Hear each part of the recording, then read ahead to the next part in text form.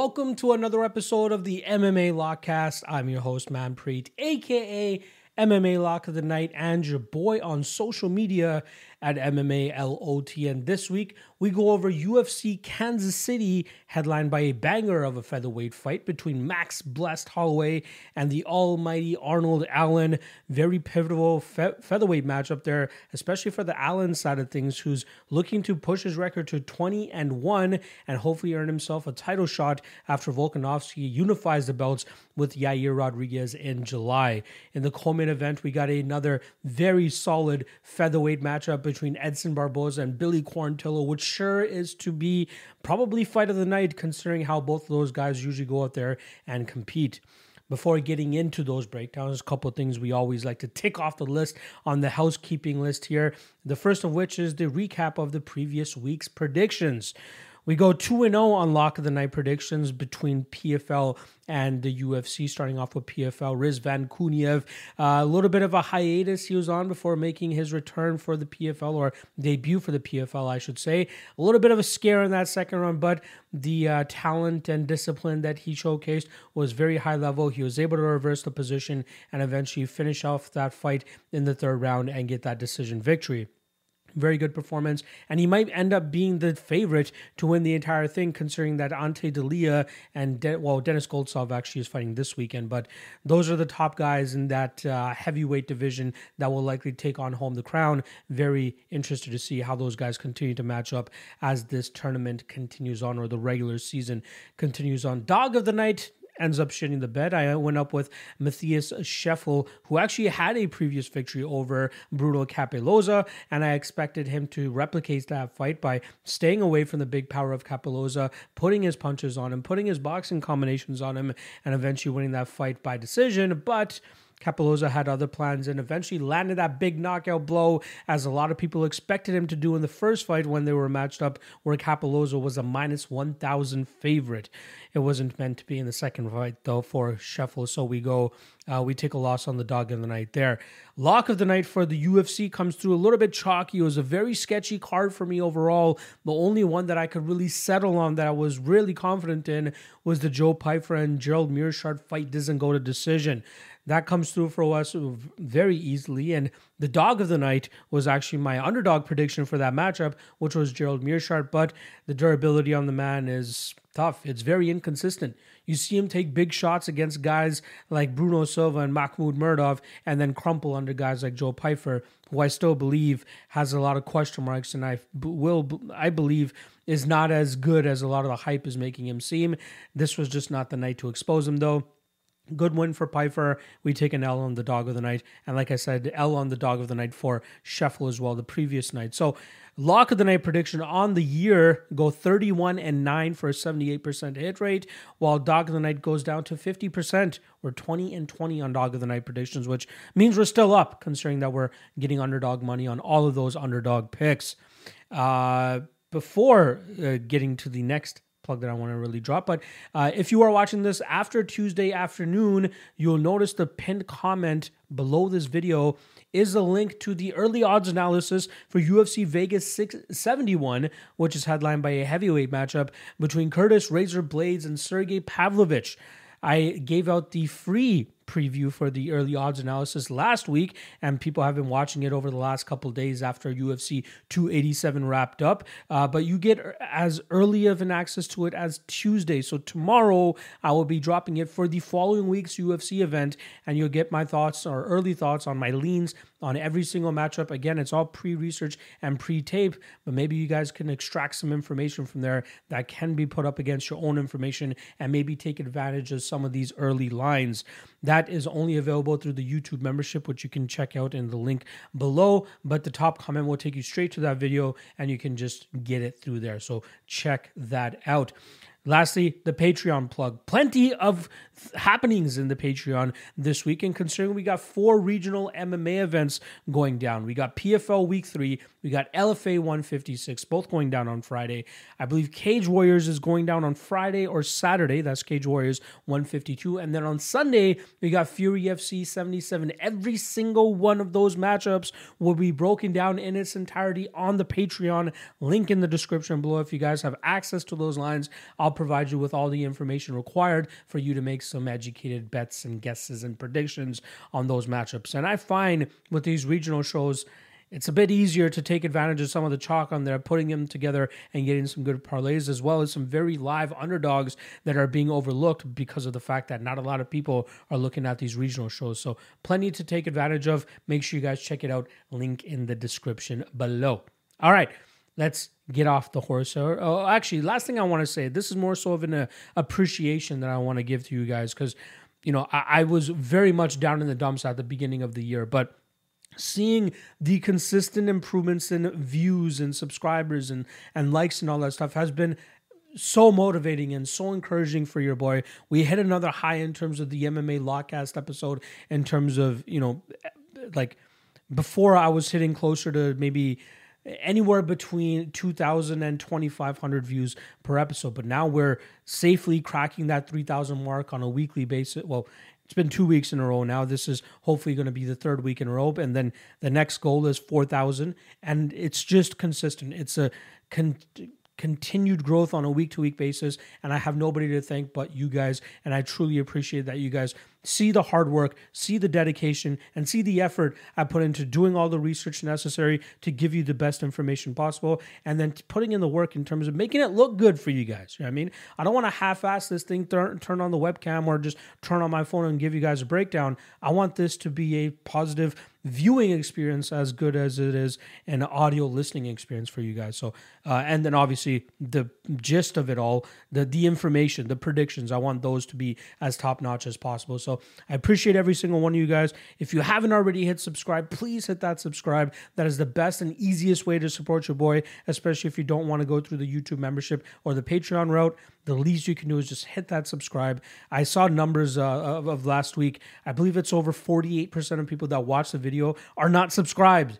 And we're getting over 3,000 views. So if I can add another 1,500 subscribers roughly to the channel here, that would be very, very, very helpful. So if you haven't already, please just hit that subscribe. That would be very appreciated. All right.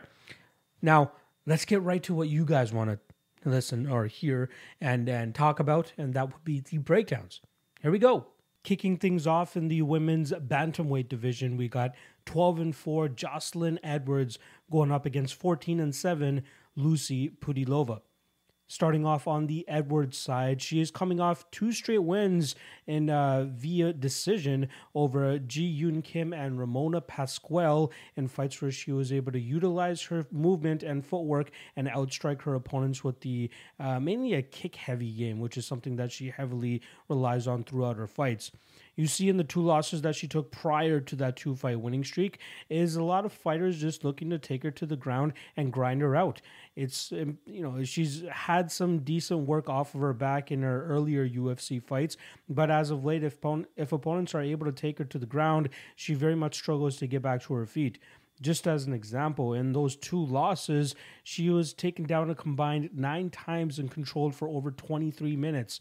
It's obvious that that is the easiest way to defeat her, and obviously it's not going to be super hard or super easy in terms of staying out of the submissions that she'll be throwing up, but it has been shown for a fact that if you can maintain good submission defense, maintain good top control, do enough work that the referee won't stand you back up, you will more than likely be able to grind her out from that top position.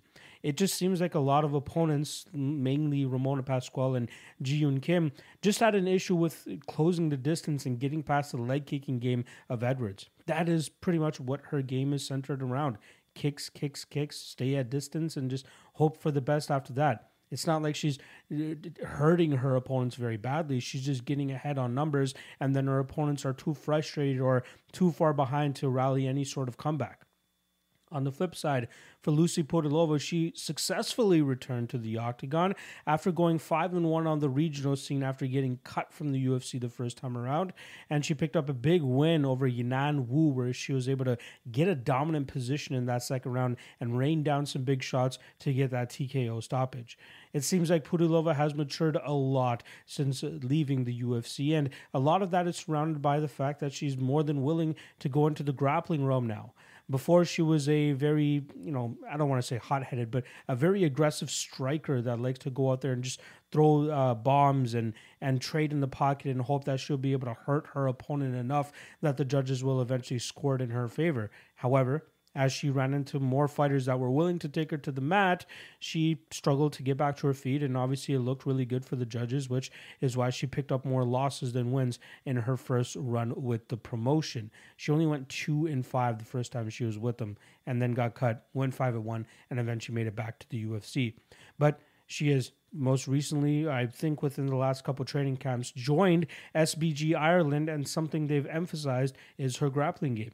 You see through her Instagram as well that she's been actively competing in jiu-jitsu tournaments, and she's currently a purple belt in BJJ.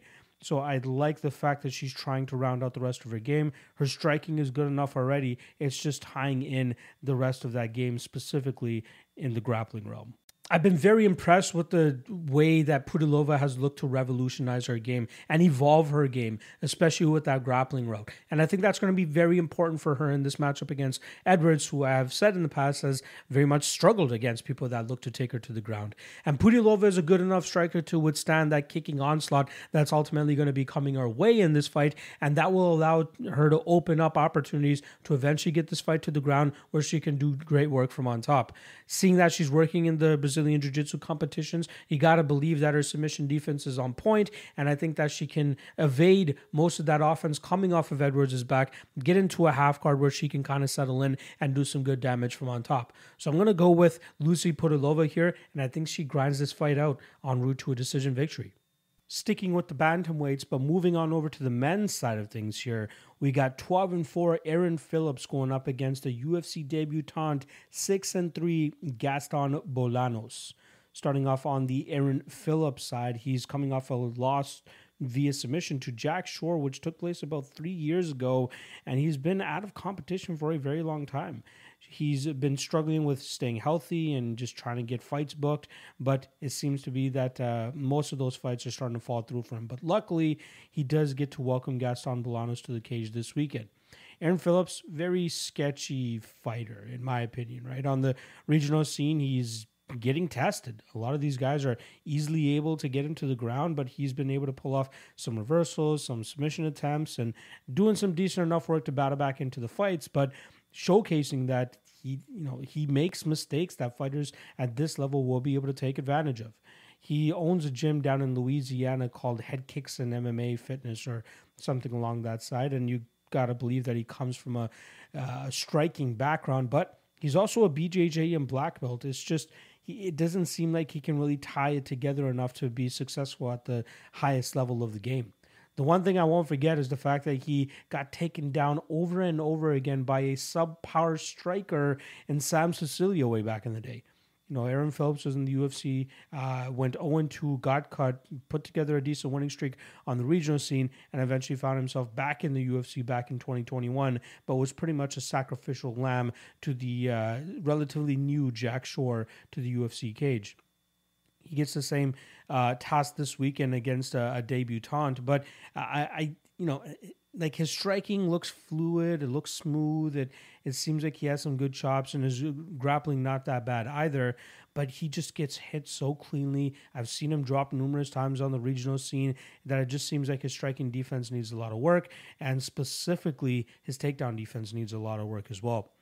On the flip side for Gaston Bolanos, the one part of this game that Phillips is not going to have to worry about is the takedown defense for himself, right? With Gaston's not going to be looking to take him to the ground. Gaston's a 6-3 MMA fighter with a storied kickboxing background, which originally got him his claim to fame. I believe even Joe Rogan had him on his podcast way back in the day, but Bolanos, high-level striker, high-level kickboxer, big power in his hands. As you can see, the majority of his wins coming in the first round, especially in this MMA realm. I believe only one of them took place in the second round. But that's his style. He goes out there and he puts big power in his opponents. He loves throwing spinning back elbows and spinning back fists and loves to get a little bit unorthodox with it. But the main point is to try to take your head off so that he can get that knockout victory.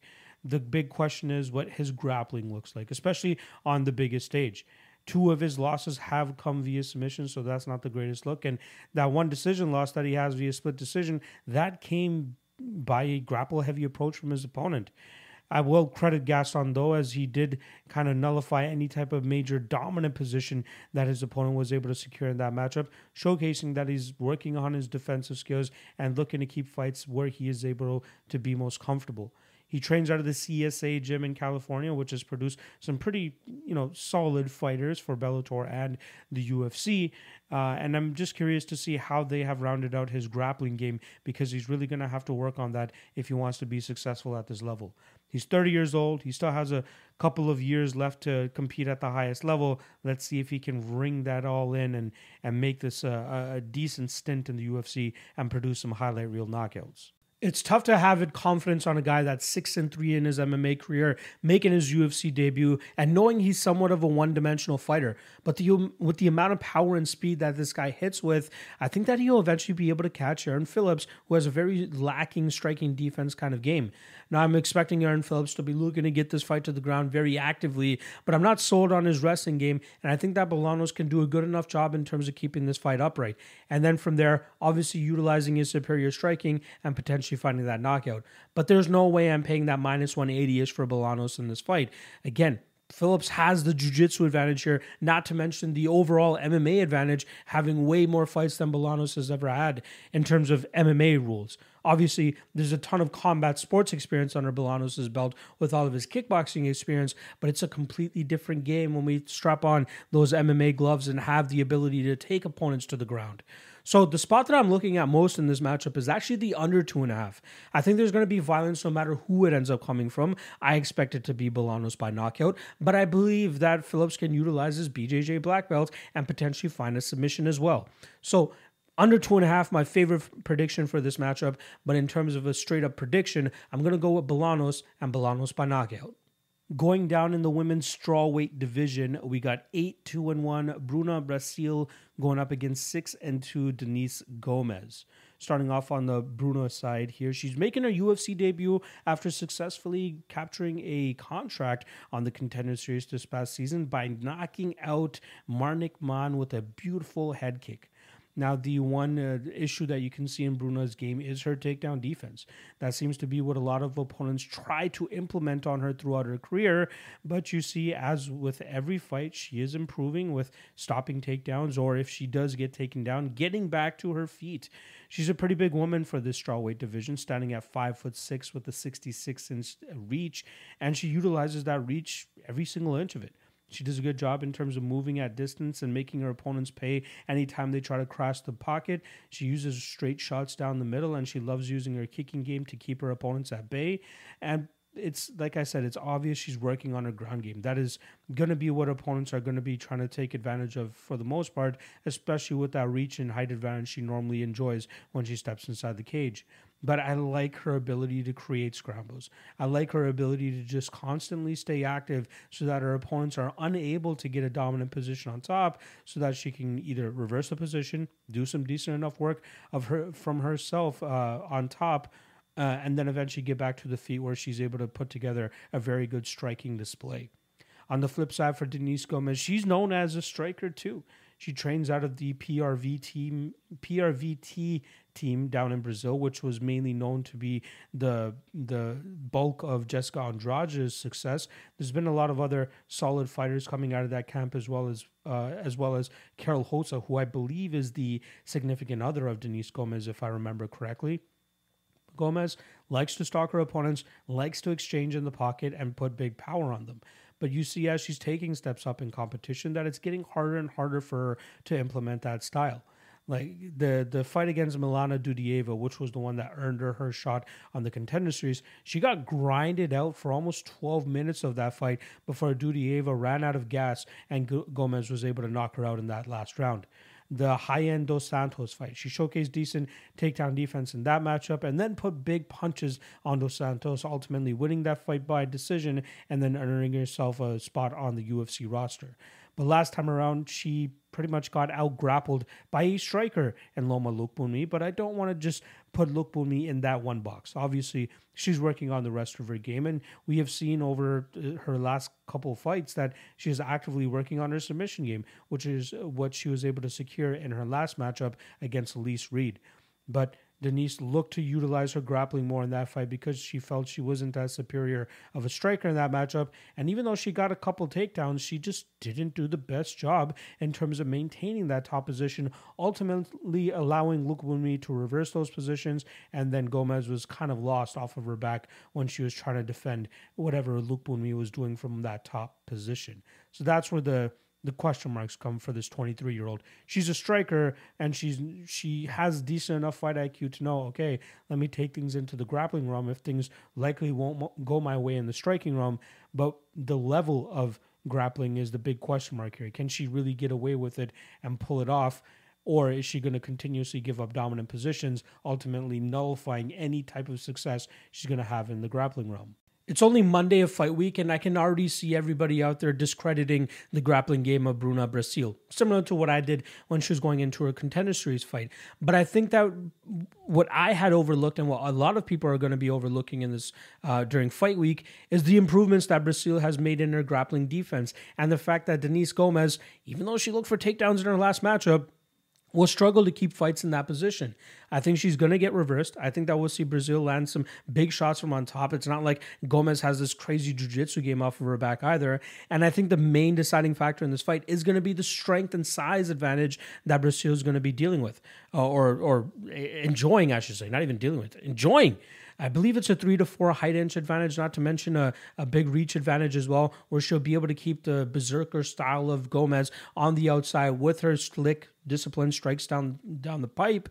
But even if this fight hits that grappling position, sure, Brazil might end up on her back, but I expect quickly thereafter for her to either work right back to her feet or eventually hit that reversal that she hit multiple times in prior fights to get that top position, do good work from on top, or just get back to her feet and get back to her striking prowess. She is very strong for this strawweight division, as she is tall, and I think that's going to be a big deciding factor in this fight. I was very happy with her at that minus 230 range, if I'm being honest, but I see that buyback coming in on Denise Gomez, and I'm going to allow people to continue to run with that narrative. But if you're tuning into my show, you'll see how confident I am in Brazil and realize that let's just wait for that better line to come. Considering the love that I'm seeing on Gomez, we might even get Brazil around minus 160, minus 170. And once she hits that, that's a good spot to pull the trigger. Again, I'm already happy at that minus 190 that she's currently at, but I think she is far better than Gomez, the far better striker. And again, I see Gomez just walking into her punches and then eventually getting reversed whenever she does look to take the fight to the ground. Give me Bruna Brasil and give me her to win by decision. Next up in the lightweight division, we got 12-6-2 Lando Venata welcoming back the sophomore now to the cage, Daniel Zellhuber, who comes in with a 12-1 record. Lando Venata, the one thing I was most surprised about regarding him when doing the research on this fight is the fact that he's only 31 years old. It's wild to me that he has been in the UFC for as long as he has, because at this point it seems like he should be into his mid to late 30s, but it seems like he came in a little bit younger than I remembered. But his unorthodox striking style, as well as his credentialed wrestling background, has been the reason for most of his success inside the UFC. But it's wild that he has a 4-6-2 record since being with the promotion, never going on a streak of any sort. It seems like a win or draw is always followed by a loss, and that's exactly what he's coming off of in his last fight when he got choked out by Charles Jourdain. You saw him utilize his wrestling right off the bat in that matchup by getting Jourdain to the ground, but was unable to keep him in that spot, ultimately giving up his neck, and Charles Jourdain was able to take that on home with him. But it's good to see that Venata is open to going to a grapple-heavy approach should he feel it's necessary, and I believe that we'll see more of that from him throughout this stage of his career, as I don't think he trusts his striking as much as before, especially considering that when he is fighting a better striker, those guys are able to get ahead on numbers on him, and he just can't muster up the motivation or the momentum to swing the fight back into his favor. The one thing that I did find going into this fight, one of his posts on Instagram actually, was the fact that he talked about how when he announced his fight with Andre Fili last year, he just wasn't as excited about it, and his wife could tell. But then when this fight with Zellhuber was announced, he was very fired up and felt like he had reignited the fire within himself to put himself through a training camp, be as ready as possible for this matchup, and look to try to get a victory. If we have learned anything about the pattern of Lando Venata's career, this loss will more than likely be followed up with a win or a draw. But again, I don't like to believe too much in those patterns. In terms of his preparation for this matchup, he actually shook things up. He is normally a Jackson Wing guy, somebody that likes to train out of Albuquerque, New Mexico, but he changed his training camp, went up to Denver, and training with Team Elevation. He's been putting in some time with Neil Magny as well, who's a good representation of the opponent that he fights this weekend in terms of his length and his lankiness. So I'm curious to see how that will help him going into this matchup. Opposite of him this weekend is going to be Daniel Zellhuber, who's coming off of his first loss in his professional career. He earned his contract to the UFC through the Contender Series back in 2021, where he put on a great striking display against Lucas Almeida. In that first round, it seemed like he was a little bit behind, but in the second and third rounds, he was able to put together great combinations, good output, and ultimately beat Lucas Almeida to the punch and winning that fight via decision. In his UFC debut against Trey Ogden, it seemed like he was stuck in second gear and just couldn't get things going. He was landing some decent combinations, but it just seemed like he was behind on numbers, and Trey Ogden was just doing a lot more than him, which seemed to puzzle Daniel. Now, Daniel is working with Extreme Couture, and this is going to be his second training camp with that high-level coaching staff and gym. And I'm curious to see what he had learned from that first fight, if it truly was the UFC jitters that got to him, and if he can recapture the potential a lot of people expected of him going into that UFC debut, especially when he closed as a near 4-1 favorite in that matchup. Now, I have no intentions in terms of betting Daniel Zellhuber as a favorite until he goes out there and proves to us that he is actually what we thought he was coming off of the Contender Series.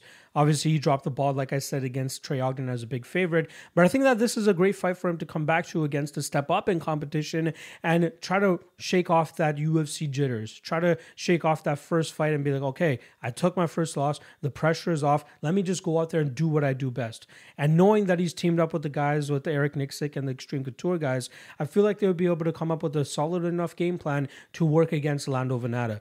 Obviously, I believe that Zellhuber's takedown defense will be good enough to shuck off any attempt that Venata tries to throw here, but I also believe that the long, rangy striking game with hopefully some more consistency than we saw from him last time around will allow Zellhuber to ding up Lando Venata a little bit more from distance, and that's where we've seen Lando Venata have trouble throughout most of his fights. He comes up short against the technically better strikers, and I believe that even though Zellhuber is still young in his career, he is just so good with utilizing his range, and I think he'll be able to pick apart Lando Venata from distance, and I think he will possibly even find the knockout here, man.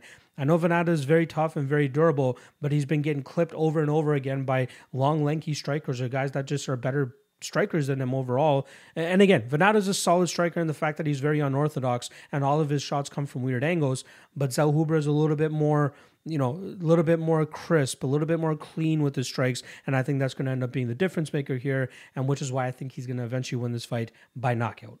Heading back down to the women's strawweight division, we got 11-7 Jillian Robertson going up against the undefeated 9-0 Piera Rodriguez. Starting off on the Jillian Robertson side, she's 2-3 in her last 5 fights, although those 3 losses are coming to some pretty high-level fighters like Tyler Santos, Miranda Maverick, and JJ Aldrich. But she was able to pull off a submission victory her last time out against Maria Agapova. Now, there is an asterisk beside that, considering that Agapova was knowingly going into that matchup with a pretty torn up knee and bad knee, I believe, which she's taking care of with surgery at this point in time. But Jillian Robertson stayed on the gas pedal that entire fight, and it eventually paid off for her. She was struggling in that first round to get Agapova to the ground, as Robertson, as good of a BJJ specialist as she is, she still needs to work on the technical aspects of her wrestling game so that she can successfully get fights to the ground where she's able to have more success more often than not. But she was eating a lot of damage while trying to take Agapova down in that first round. But it eventually paid off for her in that second, where she was able to get the back and eventually put Agapova clean out with the rear naked choke. That's usually her go-to move, as she does a very good job of taking the back of her opponents and sinking in that choke, and she's just so good in terms of chaining those submissions together as well. That's been the calling card throughout her career. If she's not able to get fights to the ground and establish a dominant position, she very much struggles in the other aspects of MMA. her striking could still use a lot of work. And considering that she throws or shoots a lot of desperation takedowns, that's why she usually gets beat up on the feet. Or if her opponent's grappling is good enough, she spends way too much time on her back trying to throw up submissions, which allows opponents like Tyler Santos and Miranda Maverick to just grind her out from that top position, staying out of submissions, but filling those gaps by throwing big strikes of their own and making it look good for the judges. On the flip side, for Piera Rodriguez, she has a squeaky clean 9-0 professional record, 2 of those coming by decision in the UFC, and she's shown to be a very solid fighter, growing on a fight-to-fight basis. She has beaten Kay Hansen and Sam Hughes over her last 2 fights, having good success in all of those fights, pretty much mainly with her striking, as she's a very solid striker, throws with bad intentions, throws in combinations, but it's also her wrestling game, which has kind of been the weakest part of her game on the regional scene. She's done a great job in terms of patching those holes. Originally, hailing from, I believe it was Venezuela or Colombia, she would take a nomadic approach to her training throughout her regional career. She would just go all around the world training at many different gyms. But over the last couple of years, it seems like she's made a home at Black House MMA in California. She trains along the side of Sabina Mazo, Tabitha Ricci, and even a fighter that's fighting for an LFA strap next week in Jacqueline Cavalcante. Gotta believe that training with those high-level opponents on or high-level training partners on a daily basis has got to be helping out specifically the grappling game, which is, again, what she was weakest at on the regional scene. But you see her defending takedowns or showing good discipline and poise when she is taking down herself and eventually working back to her feet, but also with the offensive grappling game, which she has shown great fight IQ in terms of, mixing in a takedown if she feels like a round is a little bit too close, and that ultimately being the deciding factor why the judges ultimately give that round to her. But her bread and butter is the striking. If she can use her wrestling defensively throughout her career, I think that she'll be able to be more successful, as she is a very vicious striker, especially when she gets in the clinch and utilizes those brutal knees. Now, this strictly comes down to, can Jillian Robertson get this fight to the mat?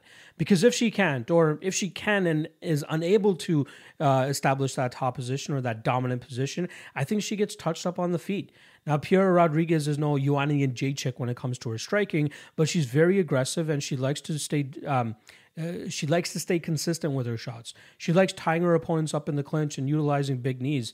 I'm not sure how she's going to want to do, or how often she's going to want to do that here against Jillian Robertson, who's looking for any opportunity to get in on the hips or get in on the leg to eventually get a takedown. But I think that we'll see the strength and improving defensive grappling game from Rodriguez come through for her here. And then in the striking realm, I think it's just night and day in terms of the advantage that Piera is going to have in that realm. I get it. Robertson has a ton of UFC experience. She has a ton of experience against high-level UFC talent, but the fact of the matter is that Jillian Robertson will always be a middle-of-the-pack fighter, and Piera Rodriguez has the potential to be one of those top 10 fighters. It's still early in her career. She's still quite young in her MMA career, but I know that she's settled down at Black House MMA, and getting the training that she's getting with those high-level fighters will have her more than prepared for the one-dimensional grappling game of Jillian Robertson. So let that Robertson love come in. I know she was plus 130 and has started, I believe it's out of pick'em now, and she might even end up becoming the favorite come fight time. But I like everything that I'm seeing from Rodriguez. I'm loving the improvements that I'm seeing as well. And I would be happy to take her as the underdog if that's what she ends up becoming by fight night. So final prediction, I'm going to go Piera Rodriguez by decision. Coming right up, we got a light heavyweight fight between 2 old-timers, if you want to call it that. 24-7 Zach Cummings and 24-15 Ed Herman. Now, it's been a couple years since we've seen Zach Cummings take center stage in the UFC octagon. His last fight taking place in 2020, but he's been out for a while now due to the fact that he's been dealing with a very severe back injury. He was scheduled to fight in, I believe it was April of 2021, but was forced to pull out due to this lingering back injury. And he actually went under the knife in June of 2021 to try to correct it. Now, he's been out of the cage for a long time, like I said, and trying to utilize his rehab and his therapy to try to get back to fighting shape. At 38 years old, he knows he doesn't have many fights left, even alluding to the fact that he might have 1, 2, or even 3 fights left. But it was important for him to get back for this fight specifically, considering it takes place in his hometown of Kansas City. Zach Cummings is a BJJ black belt, but you wouldn't know that considering the way that he attacks most of his fights, which is putting his chin down, marching forward, and exchanging in the pocket with his opponents. He has some pretty good striking defense, as I've seen him evade a lot of big shots from his opponents with good head movement and good footwork, but he still lacks a little bit of the technical striking capabilities to be a high-level, former middleweight. Obviously now competing at light heavyweight, knowing he doesn't have a future in terms of trying to chase a title shot of any sort, why bust his body and try to make 185 when the UFC is willingly giving him fights at 205 that he can go out there and put on a good show with? He's still a pretty big fighter, 6 foot tall, 75-inch reach, and I just love his toughness and grittiness in terms of just marching his opponents down and throwing big strikes. When fights are taken to the ground, he showcases very good Brazilian Jiu-Jitsu, as he has most recently submitted Trevin Giles and even has a nice armbar victory over Alexander Yakovlev earlier in his career. He even holds a victory over Nicholas Dalby. Now, this guy's been with the UFC for over 9 years now and has had some decent wins and obviously some unfortunate losses as well. But he's always been a fun fighter no matter what. He always brings it, and I'm glad that the UFC is giving him the spot in his hometown. Opposite of him this weekend is going to be Ed Herman, who's coming off a loss to Alonzo Menifield. But let's be honest, he should be coming off of 2 losses, with that win over Mike Rodriguez being highly controversial. If people remember, that was the fight where Mike Rodriguez landed beautiful knees to the body, and the referee mistakenly thought it was a shot to the groin that crumpled Ed Herman, and Ed Herman had all the time in the world to get his wits back about him. He almost got finished again at the ending of that same round, but luckily for him, Mike Rodriguez emptied the gas tank trying to finish him and eventually left his arm to be taken, and Ed Herman was able to pull off a Kimura victory. It was very unfortunate to see Mike Rodriguez lose in that fashion, but Ed Herman does what Ed Herman does and what a veteran would do, and he took advantage of the situation that he was presented. At 42 years old, we know he doesn't really have too much longer in the UFC, and I think they did a great job in terms of matching him up with a guy like Zach Cummings this week in terms of still having a chance to be competitive against a guy who's also on the tail end of his career. In the Alonzo Menifield fight, Ed Herman's lead leg got absolutely chewed up by Alonzo, but Ed's durability held up, and we saw Menifield outstrike him en route to a decision victory. Ed Herman, at his best, marches his opponents down, throws big haymakers, and also has a sneaky submission game, just as we saw in the Mike Rodriguez fight. But it's really toughness, grit, and experience that Ed Herman needs to lean on at this point of his career if he looks to get his hand raised at the UFC level. This is such an ugly fight to bet on that I just have no confidence no matter which way I go. Whether it's with the totals or whether it's with the money line, it's a very difficult fight to bet. I mean, you got Zach Cummings coming back after such a long layoff up a weight class, and then Ed Herman, who's 42 freaking years old. I'm going to lean with Zach Cummings as I feel like his style is a little bit more reliable, but the fact that he's coming off such a life-altering injury and surgery and recovery, we just don't know how effective he can, or how effectively he can come in and put on a good enough performance. So taking him at heavy chalk, I think, is just a big, big no-no, but I do think that he'll be the one landing the better strikes and potentially even dragging this fight to the ground where he can utilize his superior jiu-jitsu and possibly ride out some good top position or maybe even open up a submission opportunity for himself. So I'm going to go Zach Cummings here. Zach Cummings by decision, though, as I expect that he won't be able to explode into a lot of big strikes and may not be able to sell out for some big submission opportunities, and more so look to just grind out Ed Herman, collect that paycheck, and just get that experience under his belt, shake off that ring rust, and most importantly, get a win in front of his home crowd. He's probably going to have some hometown cooking in his favor should this fight hit the scorecards, but he's going to have to put on a good enough performance that the judges can justifiably give him that fight. Regardless, I'll go Zach Cummings and Zach Cummings by decision. Heading down to the flyweight division and probably the fight that I am looking forward to most this weekend, we got 14-6 Brandon Raw Dog Royval going up against 19-2-1 Matthias Nicolau. Starting off on the Royval side, who's coming off of 2 straight victories after taking 2 straight losses to Brandon Moreno and Alexandre Pantoja, Royval bounced back with a decision victory over Rogerio Bontorin and a submission victory over Matt Schnell.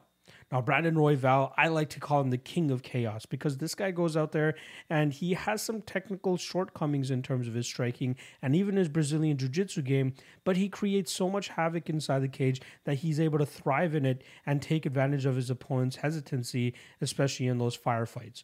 Matt Schnell dropped him, as we obviously saw, but Royval did a great job in terms of continuously scrambling, getting out of bad positions, and then eventually finding the neck of Matt Schnell and choking him out in that fight. So much so that even before Royval completely locked up that choke with his second hand, Matt Schnell was tapping with both hands because of the squeeze that Brandon Royval is capable of. But even the Kai Kara-France fight that he won a couple fights back, Kai Kara-France hurt him very badly. Brandon Royval throws a spinning back elbow of his own while he's hurt. And here it's Kai Kara-France and eventually finds that submission and gets his hand raised. It's going to not work out for him against higher level of opponents, that guys that are able to take that chaos and use it against him. But there are some high level opponents I feel like he can get past by introducing that type of chaos that they may not be ready for. Royval training out of Factory X, I think he's created a great bond with his coach Mark Montoya. And even though Montoya is a technical striking wizard with his Muay Thai in the background that he brings to his coaching, I don't think that Royval really takes too much to the striking aspect of it, but they've created a great bond in terms of exaggerating his skill set by creating the chaos that they do and how he's able to just thrive in that. And I think they do a great job of meshing together and trying to exploit and exaggerate his skill set. Matheus Nicolau on the other side is a guy that was originally cut from the UFC after getting one loss on his record. He managed to go 2-0 on the regional scene before the UFC's like, you know what? I think we messed up. So they brought him back, and good thing they did because he's on a 4-fight winning streak ever since touching back down in the UFC octagon. He has wins over Manel Kape, Tim Elliott, David Dvorak, and most recently knocking out Matt Schnell. But the one thing that's become very evident is more often than not, his fights play out a lot closer than sometimes his odds indicate. Outside of the Matt Schnell fight, right? That one, it seemed like he was in control of pretty much the entire time. But the Dvorak, Elliott, and Kape fights were very, very close. The Tim Elliott fight is one that I'll always be scratching my head at, considering the fact that Tim Elliott thought he was up 2-0 going into that third round, although many believe that Matheus Nicolau won that second round without much issue.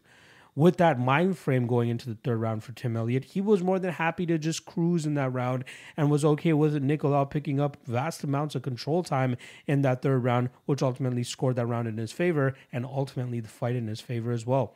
I think Nicolau is a very disciplined and solid fighter, given the fact that he only has 2 losses throughout his 22-fight MMA career. But he's a very good fighter. Like, again, he has very good jiu-jitsu, very good striker. I just wish that his output was a little bit higher so he didn't have such close fights. Maybe that patience and low output approach allows him to land the more significant strikes that the judges ultimately score in his favor. But as you see in the 3 decision victories that he has in the UFC, he's been outstruck by his opponent on numbers the entire time. I just wonder what he's going to do against a guy that's going to put more numbers on him and more output on him. That's where things might start to get a little sticky for Matheus Nicolau. Originally, I really thought I'd be on the Matheus Nicolau side here, as I thought that his just striking style and his discipline and his crispness with his striking would be the difference maker. However, with the thin margins that he's defeating most of his opponents with, I think that Brandon Royval can create enough chaos that Brandon could potentially take over with damage, with output, and possibly even a finish. I get it. Matheus Nicolau is a difficult guy to finish. Obviously, that one knockout that he had to Dustin Ortiz, which got him originally cut from the UFC, that's going to be hard to replicate for Royval.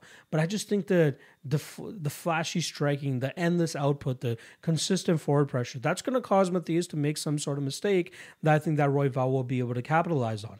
Again, this is that level that we really get to see. Will Royval be able to break through and become one of those top 5 guys in the division, or will the disciplined and higher level skill set of Matheus Nicolau keep Royval from breaking through?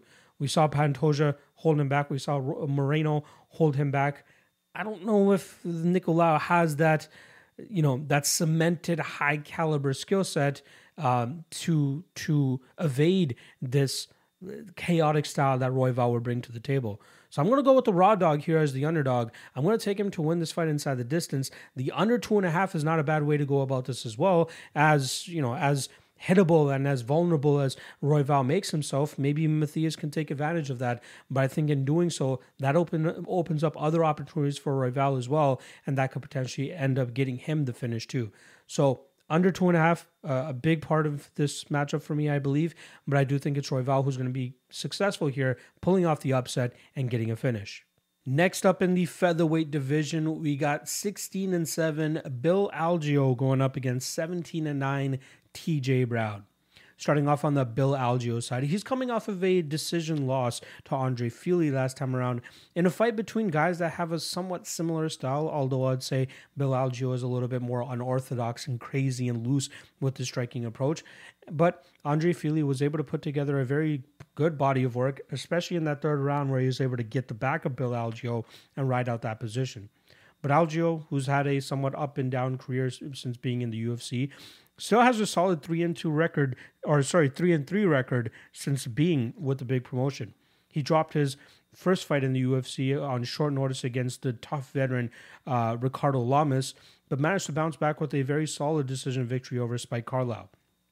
Since that fight, he's 2-2, which included that beautiful finish of Herbert Burns by just putting Herbert through the ringer, utilizing or weaponizing his own cardio and slowing down Herbert Burns in that fight and eventually finishing him due to pretty much exhaustion. It seemed like Herbert Burns just had nothing left in the gas tank, and Algeo was able to take advantage of that.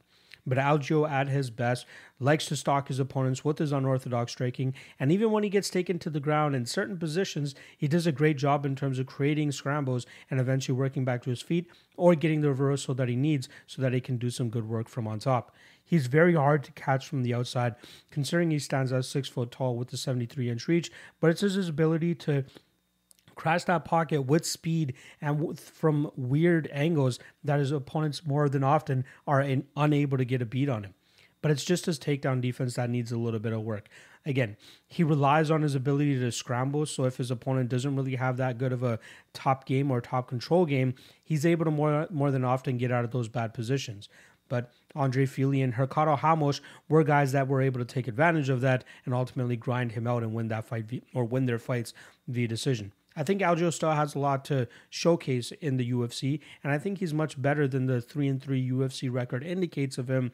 We'll see if he can actually get it done this weekend and get back into the green instead of the black.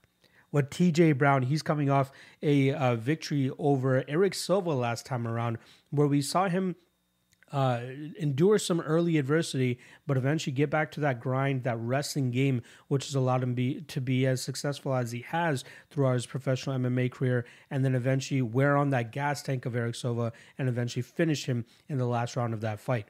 But we saw him come up short against guys like Danny Chavez and Shailan Nurdenbeka, where he seemed a little bit apprehensive and was unable to keep up with the games that they were presenting. In the Chavez fight, we saw Chavez batter that lead leg of TJ Brown with a calf kick after calf kick, and it just seemed like it muzzled TJ Brown. And then in the Shailan Nurdenbeka fight, we just saw that Nurdenbeka's grappling was a little bit stronger than TJ Brown, and he was able to withstand it for the majority of 15 minutes. But just as we saw in the Charles Rosa fight, just as we saw in the Eric Silva fight, if he can get that grappling going, he is a very tough customer to deal with. I still won't understand the fact that he got the Kai Kamaka victory, and that was a fight where I actually had money on TJ Brown, but I thought he got outstruck in that matchup. I thought Kai Kamaka did good work when he was able to get that top position, but there were key moments that it seemed like the judges saw from TJ Brown, which allowed him to eventually get his hand raised in that fight. Trains out of Arkansas, but seems to have spent a lot of time down there in Mexico, I believe specifically in Tulum. Not really sure what is down there, but he seemed to enjoy his time down there. So curious to see what kind of different wrinkles to his game he's been able to add. But he is in the peak of his career right now. At 32 years old, you got to believe that this is going to be the best version of TJ Brown we see. Will it be enough for him to get his hand raised over Bill Algeo, though? That remains to be seen. The question mark in this matchup is going to be, can TJ Brown hold down Bill Algeo? Because it's obvious that TJ Brown's going to be looking to take this fight to the ground. I don't think he has a striking skill set to deal with the unorthodox nature and the weird angles in which Bill Algeo throws from. The lanky striking approach, the movement from the outside. I think that's going to be a little bit too much for TJ Brown to get a beat on. But then on the ground, unless he gets the dominant back position similar to what Andre Fili was able to against Algio, I don't know if he can keep Algio down. Algio will be consistently scrambling, throwing up submissions, creating reversal opportunities for himself, and then he'll be able to work back to his feet. But I do think that Algio wins this fight. I think the best way to approach it, though, could possibly be the over 2.5. I'd be surprised if either guy ends up getting the finish in this matchup. And even though I give Algio the slight cardio advantage, I don't think it's so big of a gap that he'll be able to take advantage of him like he did against Herbert Burns and get the finish late. I like Algio here. I think he'll be the one landing the more significant damage compared to the potential control time that we'll see from TJ Brown.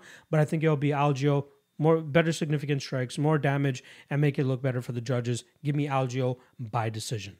Next up in the lightweight division, we got veteran Clay Guida coming in with a 38-22 record. He goes up against Rafa Garcia, who comes in with a 15-3 record.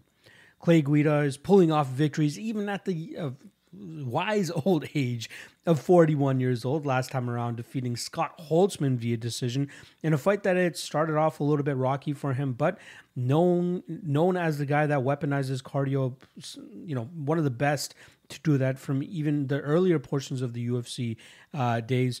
Clay Guida was able to put it together in the second and third rounds and win that fight via decision. It was a close fight, but it was clear his cardio, his grappling, and his grinding style was a little bit too much for Mr. Scott Holtzman to handle.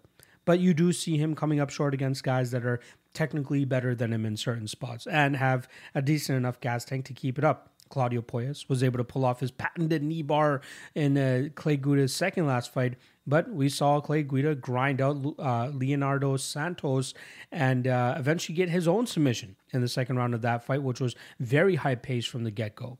But then the fight before that, you see Mark Madsen grinding out Clay Guida over 3 rounds. In a fight that a lot of people thought that Clay Guida's grappling would end up paying out for him, Mark Madsen did a great job in terms of managing his gas tank and doing good enough work in the striking realm so he didn't have to exert too much energy in the grappling realm. But Clay Guida, that's his style, right? His striking will never be the greatest, but it's good enough for him to close that distance, put the volume, put the pressure on you, and eventually get you into that clinch and maybe even get you to the ground where he's able to do some decent work from on top. But you got to believe at 41 years old, it's got to start to start coming to a halt, right? It's going to start slowing down in terms of his effectiveness, especially as he starts fighting younger and younger opponents. He got away with it last time, right? Or at least the last couple times in Leonardo Santos, who was also in his 40s, and Scott Holtzman, who promptly retired after that fight, who was in his, I believe, 38 or 39 years old at that point in time. But he's going up against a much younger fighter here, and Rafa Garcia, who's 28 years old and coming off a decision victory in a very hard-fought fight against Mahashate. That was a fight where he got busted open in that second round, just on the side of his head. So luckily it wasn't too much of an impediment on his vision, as it was just dripping down his shoulder and onto his body, but it was oozing out of his head. He didn't let that deter him at all as he continued to put the pressure on Mahashate, mainly with a grapple-heavy approach where he was able to get Mahashate to the mat and do some good work from on top, ultimately getting his hand raised by decision. But Garcia is a jack of all trades, it seems. He seems to be a very good striker when he needs to be. He seems to have that grinding, grappling style should he need it. Maybe not so much of a submission threat, even though he was able to club and sub Jesse Ronson a couple fights back. But he much prefers to just put the grind on his opponents with that forward pressure, with his heavy boxing style, and eventually some takedowns if he feels like the round is a little bit too close. I just don't know if he has what it takes to get to that next level, right? I expect him to beat guys like the Natan Levy's, Jesse Ronsons, and Mahashate, but you see when he comes up short against a guy like Drakkar Klose, you see that there is a hard cap on how far that Rafa Garcia will be able to take things. Again, he's only 28 years old, right? He's still entering his prime, so he might show us a better version of himself this weekend, but luckily for him, he has a pretty good enough opponent that he could likely go out there and show some solid improvements and open some eyes to who Mr. Rafa Garcia actually is. I thought I'd have more confidence in Rafa Garcia going into this fight, but like Guida just has this way of making fights way closer than they should be because of his cardio, because of his grinding style and his ability to kind of nullify opponents up against the cage. There have been fights where I've seen Garcia kind of nullified against the cage, and that's what's giving me pause, especially when this fight goes deeper into the rounds. Garcia has somewhat slowed down in some fights, especially in that third round, but luckily for him, he's done enough work in the first two that he's still able to get his hand raised. But, Chris Gritzmacher is, I don't want to call him like another version of Clay Guida, but like in ways they are similar. And we saw Gritzmacher get an overall MMA win over a guy like Rafa Garcia. That's possible for Clay here. But don't worry. I'm not so far off my rocker that I'm going to go out there and pick Clay Guida to win this fight, because Clay, his recent wins are coming off guys that are pretty much gone right into retirement after the loss, Scott Holtzman, or guys that are also in their 40s like Leonardo Santos. Rafa Garcia, 28 years old, still making improvements, coming into the peak of his career. I expect him to land the better and more significant strikes in the early goings of this fight. Maybe not put Clay Guida away, but do enough to win a decision. But over 2.5, not a bad spot here, as I think that no matter who ends up winning this fight, it'll likely come by the judges' scorecards. But in terms of an official prediction, I'm going to go Rafa Garcia by decision. Moving down to the bantamweight division, we got 19-7 Pedro Munoz going up against 19-3-2 Chris Gutierrez. Now, the 36-year-old Pedro Munoz is coming off a no contest to Sugar Sean O'Malley in a fight that two judges actually scored the first round in his favor, but it seemed like the momentum was starting to shift in O'Malley's way as O'Malley was starting to get the beat down, get the pace down, get his timing down, but unfortunately it was an inadvertent eye poke which caused Pedro Munoz some issues and ultimately calling that fight off, calling it a no contest. But Munoz has been on some tough times, especially over the prior 4 fights where he's gone 1-3, most notably coming up short against Frankie Edgar in his first ever UFC main event. That was a fight which was marred in controversy, as a lot of people thought that Pedro Munoz deserved to get his hand raised that night, but Frankie Edgar did more than enough work that the judges saw the fight in his favor. Pedro was able to bounce back with a victory over Jimmy Rivera, where he utilized his patented calf kick to slow down Rivera and then let his punches go behind that. But Jose Aldo and Dominic Cruz were able to stifle that leg-kicking game of Pedro Munoz and put together a much better striking display, which is why the judges scored it in their favor.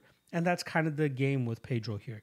If he's unable to successfully implement that calf-kicking game, more often than not, his opponents can traverse the range very well and stay away from those kicks and eventually counter with big shots of their own or even big kicks of their own as well.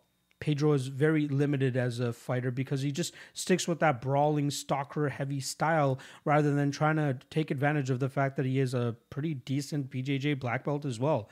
But it's not often that you see him look to take fights to the ground. He's just content with marching his opponents down and try to knock their head off. Will he try to change it up at 36 years old and at this point in his career? I don't think so, but we have to remember that he does have that in his back pocket should he need it. Then the other question comes into play, which is how effective can he actually be with it, considering we don't see him utilize it enough. On the flip side, with Chris Gutierrez, pretty much a dark horse in this bantamweight division who doesn't get talked about enough, but is very much streaking at this point. He came up short in his UFC debut against Raoni Barcelos, but has yet to look back since that fight. There is a draw sprinkled in there against Cody Durden, but for the most part, this guy has only ever seen green. In his last 4 fights specifically, with 2 decision victories over Andre Ewell and Felipe Colares, as well as 2 knockout victories over Batkaril Dana and Frankie Edgar back in November, Chris Gutierrez is very much picking up steam at this point. It's good for him concerning I believe he deserves that respect and that recognition, and giving him a name like Pedro Munoz, who, might be on the way out, similar to what Frankie Edgar was dealing with going into their fight, but it would still be a great win for Chris Gutierrez, and not to mention very good experience for him to go up against a guy that brings the heat the way that Pedro Munoz does. But Chris Gutierrez, similar to Pedro, utilizes a very effective calf-kicking game, which allows the rest of his striking to flow after that. He batters the lead leg of his opponents and then lets his punches go behind that. Working with Factory X, who is very much on a high right now, considering the level of success a lot of their higher level fighters are having, you got to believe that this is a prime position for Chris Gutierrez to potentially pick up the biggest win of his UFC career thus far. I feel like this could be a passing of the torch type of fight, right? This is going to be Chris Gutierrez's time. And given the one-dimensional striking approach of Pedro Munoz, I think that Gutierrez is just too well-rounded enough in the striking realm that he'll be able to evade the big shots coming his way from Munoz. He'll be able to either check or get out of the way of the big strikes coming, or the leg kicking game of Munoz, and then implement his own leg kicking game, which could slow down Munoz as well.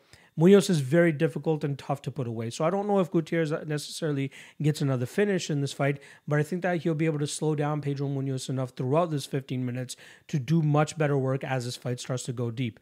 I like Gutierrez here. I get why he's at chalk. It makes complete sense. He has the striking style to deal, like I said, with the one-dimensional side or style of Pedro Munoz. So I'm going to go Gutierrez, and Gutierrez by decision. Heading over to the light heavyweight division, we got 29-1 Tanner Boser going up against 16-9-1 Ion Cutelaba. Now, this will be the first light heavyweight fight for Tanner Boser in the UFC, as he has been on a pretty rough run over the last 5 fights. He's 2-3, most recently coming off of a decision loss to Rodrigo Nascimento. But both of his last 2 losses have actually come at the hands of a grapple-heavy approach from his opponents, which has made Tanner Boser realize he's probably not suited for the heavyweight division. Looking at his Instagram, the guy looks in tremendous shape coming into his light heavyweight debut, but it's one thing to come in good shape. It's another thing to try to address the issues which have been the reasoning behind your losses. Not just the weight advantage that his opponents held over him, but also the fact that he's just not doing the correct technical things to stop these fights from hitting the ground. You know, more often than not, you see him hitting his opponents rather than trying to dig underhooks or widen his base against the cage so that he can stop these takedowns, which ultimately ends up with him on his back. And then off of his back, he doesn't really have many paths to get back to his feet, as more often than not, he just looks to hold on to his opponents, stall his opponents so that the referee will intervene and get them back to the striking range. That's where he is most comfortable, though. That's where he does his best work, throwing in combinations, landing good leg kicks. It's just his inability to keep fights in that range, which has been the reason for him taking the losses that he has taken. I don't know if he can change that part of his game to this point. You know what? They are easy fixes. It's just, will he actually want to go out there and implement them? Because you got to believe that he's going to be dealing with a grapple-heavy approach from his opponent this weekend. Ion Cutelaba, the guy has been looking to actively grapple his opponents into the mat for the last several fights. From Ryan Spann, Johnny Walker to Kennedy Nzechukwu, he has looked to get all these guys to the ground, but has done so unsuccessfully. I think it's the confidence that he drew from the Devin Clark fight 4 fights back, where he was able to utilize his grappling and grind out Devin Clark en route to a decision victory. But unfortunately, he was unable to hold his next 3 opponents down, and they were all able to either lock up a submission or knock him out with better punches. But Cutelaba has definitely matured throughout his career, because he came in as a berserker. He came in as a guy that looked to take your head off with big punches or get taken out on his shield. But it was his wrestling background that was the key to his success as well, which I think that he should be leaning into more, even though it hasn't been too helpful for him through his last couple fights. But that's how he's going to win fights, especially in the light heavyweight division, and especially with the background that he has in wrestling. You can only get so far with trying to knock opponents' heads off before you start getting your own head knocked off and start taking losses. Now, with his back against the wall, I'm curious to see how he will look to try to save his career and if he can save his spot on the UFC roster. It's tough to have confidence in a guy like Ion Cutelaba, who's coming off of 3 straight losses, and not to mention has been forced to change training camps now. Due to other circumstances. But it seems like he's only training out of the UFC PI at this point in time, and I feel like he's really desperate for a win at this point. I hope that doesn't make him revert to his old style of just going out there in a chaotic nature and just trying to knock his opponents out, because I still think that he can lean on his wrestling background to put Tanner Boser through the ringer here. I get it. Boser looks in great shape, and light heavyweight might end up being the better division for him at the end of the day, but there are still those grappling deficiencies in his game. If he's unable to dig the underhooks that he needs to, if he's unable to, widen his base so that he doesn't get taken down, he's in for trouble here if he can't do any of those things. And I think that Cutelaba can take full advantage of that.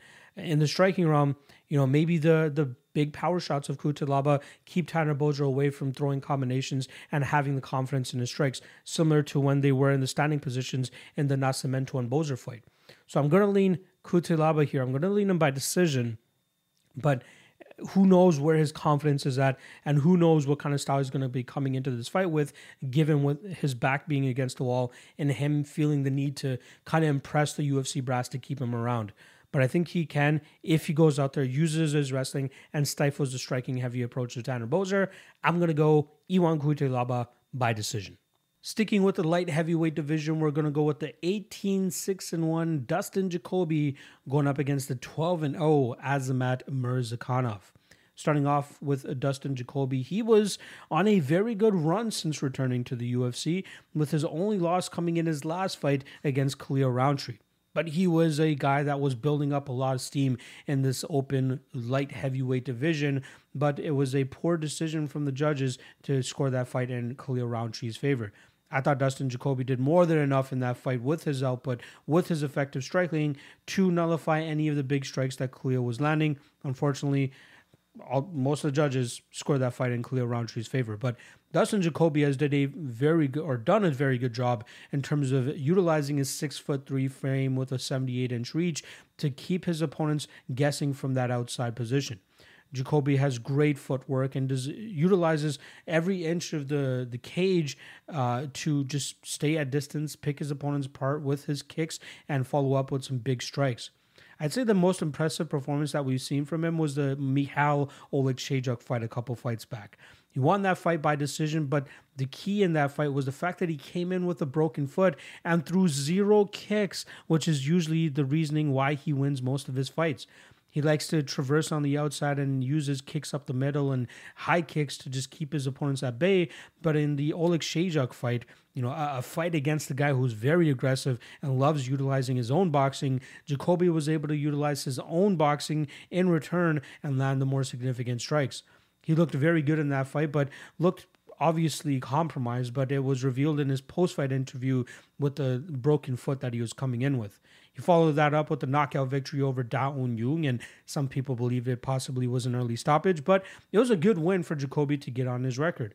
He's a very solid striker. Again, one of the higher level guys in the light heavyweight division. And at 35 years old, it's unfortunate that he hit that hiccup with Khalil Rountree last time around. But it seems like the UFC is rewarding him with a step up in competition and a guy that will possibly vault him into that top 8 to top 10 of the light heavyweight division. On the flip side, for Azamat Murzakanov, who is currently 2-0 in the UFC, 12-0 overall throughout his career, he has finished, I believe, 10 of his 12 fights, all within the first round. There's only been 2 fights that have sprinkled into a decision, and, it starts to look a little bit ugly, if I must say myself, when it does get to go that deep. But he has finished the majority of his fights. His last 2, obviously, he finished in the 3rd round against Devin Clark and Tufan Nchukwi. It was the Nchukwi fight that raises most eyebrows, though, because Nchukwi was doing a great job in terms of out-voluming him, landing better strikes, stuffing the takedowns, and keeping Azamat on his back foot for the majority of that fight. But luckily for Azamat, he was able to pull out a flying knee in the opening minute of that 3rd round, which got him that knockout victory and saved his unblemished record. In the Devin Clark fight, his takedown defense, as well as his aggressiveness in the striking realm, allowed him to keep Devin Clark on his back foot and eventually find that knockout in the 3rd round.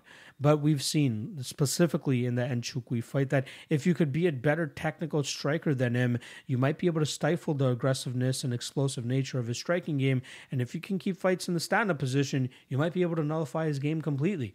So Murzakanov is definitely not the fighter a lot of people expected of him after he successfully got his UFC contract when he knocked out Matthias Scheffel on the Contender Series a couple years back. But he's still always a fun fighter to watch and always capable of pulling off the comeback victory if required. Can he do it this weekend? Who knows? Barring any type of Hail Mary knockout here, I think we see Dustin Jacoby control this fight pretty easily. From his kicks and utilizing his range and his height advantage, keeping Azamat Mirzakhanov on the outside, defending a couple of takedowns, which are inevitably going to be coming his way. And luckily, Mirzakhanov's wrestling still has some big question marks about it. I think that Jacoby can do a good enough job in terms of picking him apart from distance and putting on a great display of striking. Mirzakhanov very difficult to put away, so I fully expect this fight to go the full 15 minutes. It's going to come down to Jacoby remaining as disciplined as possible, staying away from the big strikes, seeing those big strikes coming his way, which I think are going to be easier to telegraph as this fight goes on, considering Jacoby's cardio advantage and considering the mismanagement of cardio at times for Azamat Mirzakhanov. So, official prediction here, look for a clean striking decision performance from Dustin Jacoby. We got a banger of a co-main event fight up next, which takes place in the featherweight division. We got 22-11 Edson Barboza going up against 17-4 Billy Quarantillo. Starting off on the Barboza side, can we just take a minute and just hats off, standing ovation this man here, given the fact that he just says no to doesn't say no to any of the opponents that the UFC try to put in front of him. This guy has fought the who's who of the featherweight and lightweight division throughout his storied UFC career. And even if it is a bad matchup on paper for him, he still goes out there and tries to give his best effort. At 37 years old, you got to believe he's coming closer to the end of his career, especially with the amount of damage he's been taking over his last several fights. But good God, this man just needs to learn how to say no to certain matchups. We know what Barboza brings to the table. He brings lightning fast striking, great Muay Thai, and great kicks, but his takedown defense has very much been compromised over his last several fights, which is why opponents like Dan Ige, Makwan Amirkhani, and Bryce Mitchell are all able to get him to the ground. Luckily for Edson in the Amirkhani fight, he had the better gas tank. So he was able to endure the early onslaught and eventually come back and do most of his good work in the latter half of that fight and winning that fight by decision. We saw him outstrike Shane Burgos and win that fight by knockout late in that matchup. But we have seen when fighters do tend to take fights into the grappling realm, that's where Edson Barboza starts to come up short. That's a part of his game that I just don't know if he can shore up at this point of his career. It's just something that is going to plague him throughout the rest of his career and for pretty much the majority of his career. But he's a great striker, good knockout power, fun striker, fun fighter for the most part. But as being a high-level fighter at this point in his career, I think is out of question. On the Billy Q side of things, he's alternated his last 5 fights with wins over Kyle Nelson, Gabriel Benitez, and Alexander Hernandez, all of those coming via knockout. He has also had losses to Gavin Tucker and Shane Burgos via decision in those fights. But we know what Billy Q's game is. I like to call him the Homer Simpson of MMA, and I don't mean that in a bad way, right? Like, the guy usually loses that first round.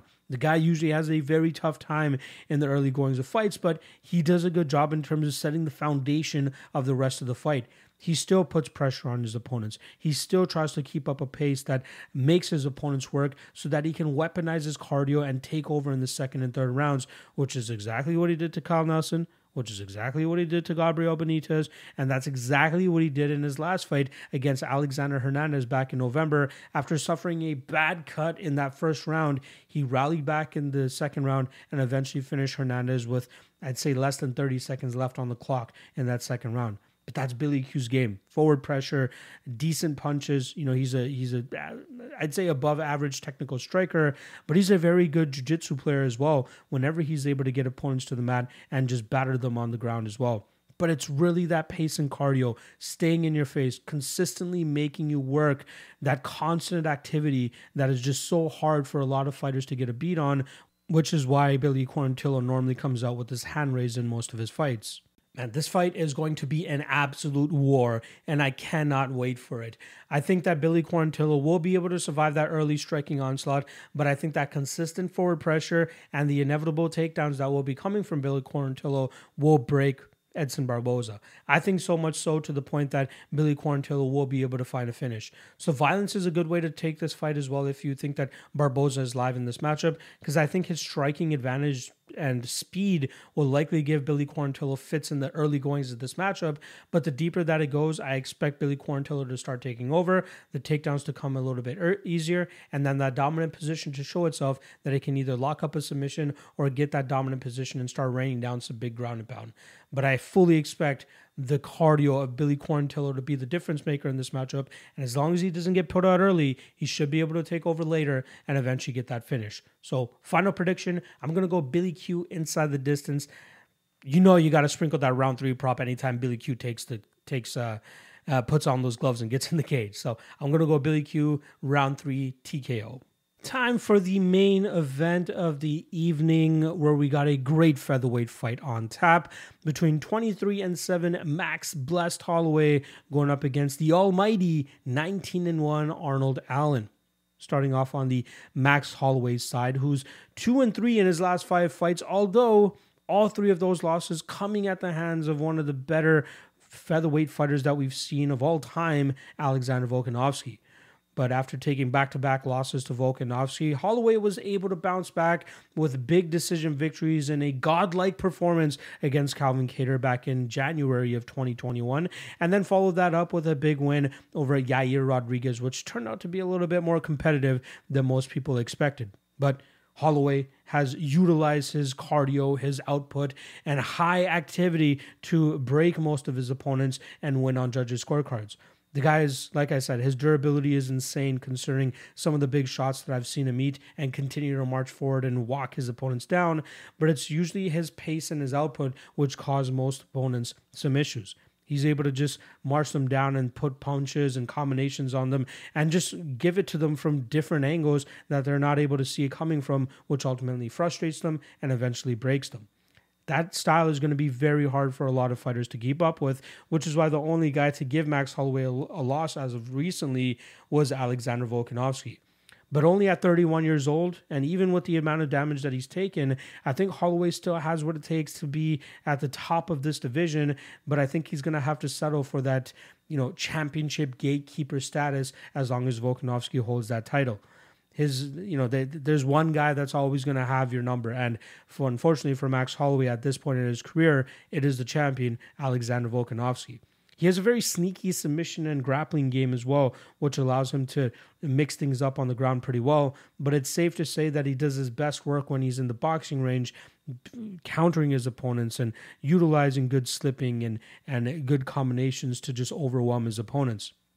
On the flip side, for Arnold Allen, who has a 19-1 record, very good record for Allen and showcasing solid skills throughout his career, the one knock on his career has been the fact that he just is not active enough.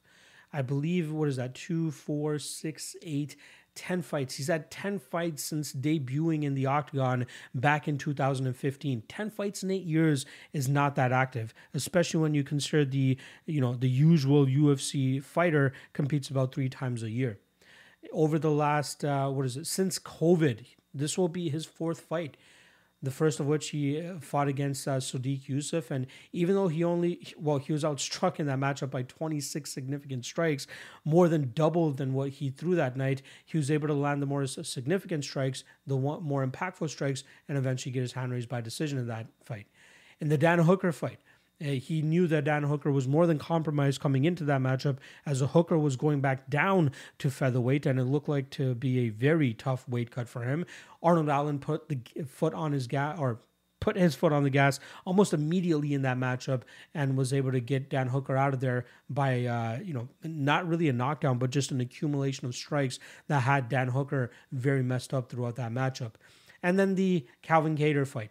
Allen had some good spurts and some good bursts in that first round to have all 3 judges score that first round in his favor, but it was ultimately a knee injury at the ending of that first round that caused Calvin Kattar some issues, and then it was quickly called off in that second round when it was clear that he had shredded his knee into pieces, and Allen was able to pick up a TKO victory that night.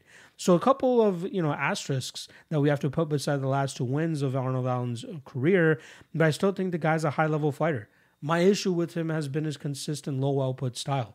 And I feel like anybody that can put numbers on him, that a lot of people thought that Calvin Kattar and Dan Hooker were going to be able to, they would be able to get far ahead of him and win those fights by decision. But the luck of the bounce has been in Arnold Allen's favor over his last several fights, which is why he continues this streak right now and has gone 10-0 since joining the UFC. Trains with Faraz Zahabi and the TriStar guys, and we know what his game is mainly compromised of. It's just waiting for those opportunistic moments where he can blast into big shots, big combinations, which eventually get judges to see it in his favor. But again, that's not going to work against a higher level of guys, and thus far it has, but he has his stiffest test across from him this weekend in the form of Max Holloway. Now, I want to start with saying that I've backed Arnold Allen in the past, specifically his fight against Sodiq Yusuff, as I thought that he would be able to land the better strikes in that matchup and get his hand raised, maybe even get a knockout. Now, he got a couple knockdowns, but he was significantly outstruck in that matchup, but still did enough work in the first 2 rounds that he was able to get his hand raised. It just did not look good in that 3rd round when he started to slow down and allowed Sodiq Yusuff to get off on so many strikes. He was unable to muster up the energy and the power required to just hit back on Sodiq Yusuff in that 3rd round, which is why Sodiq cruised in that 3rd round. I know he was looking for a finish because he knew he was down in the first 2 rounds, so Allen did enough to stay safe defensively, so he didn't end up getting finished.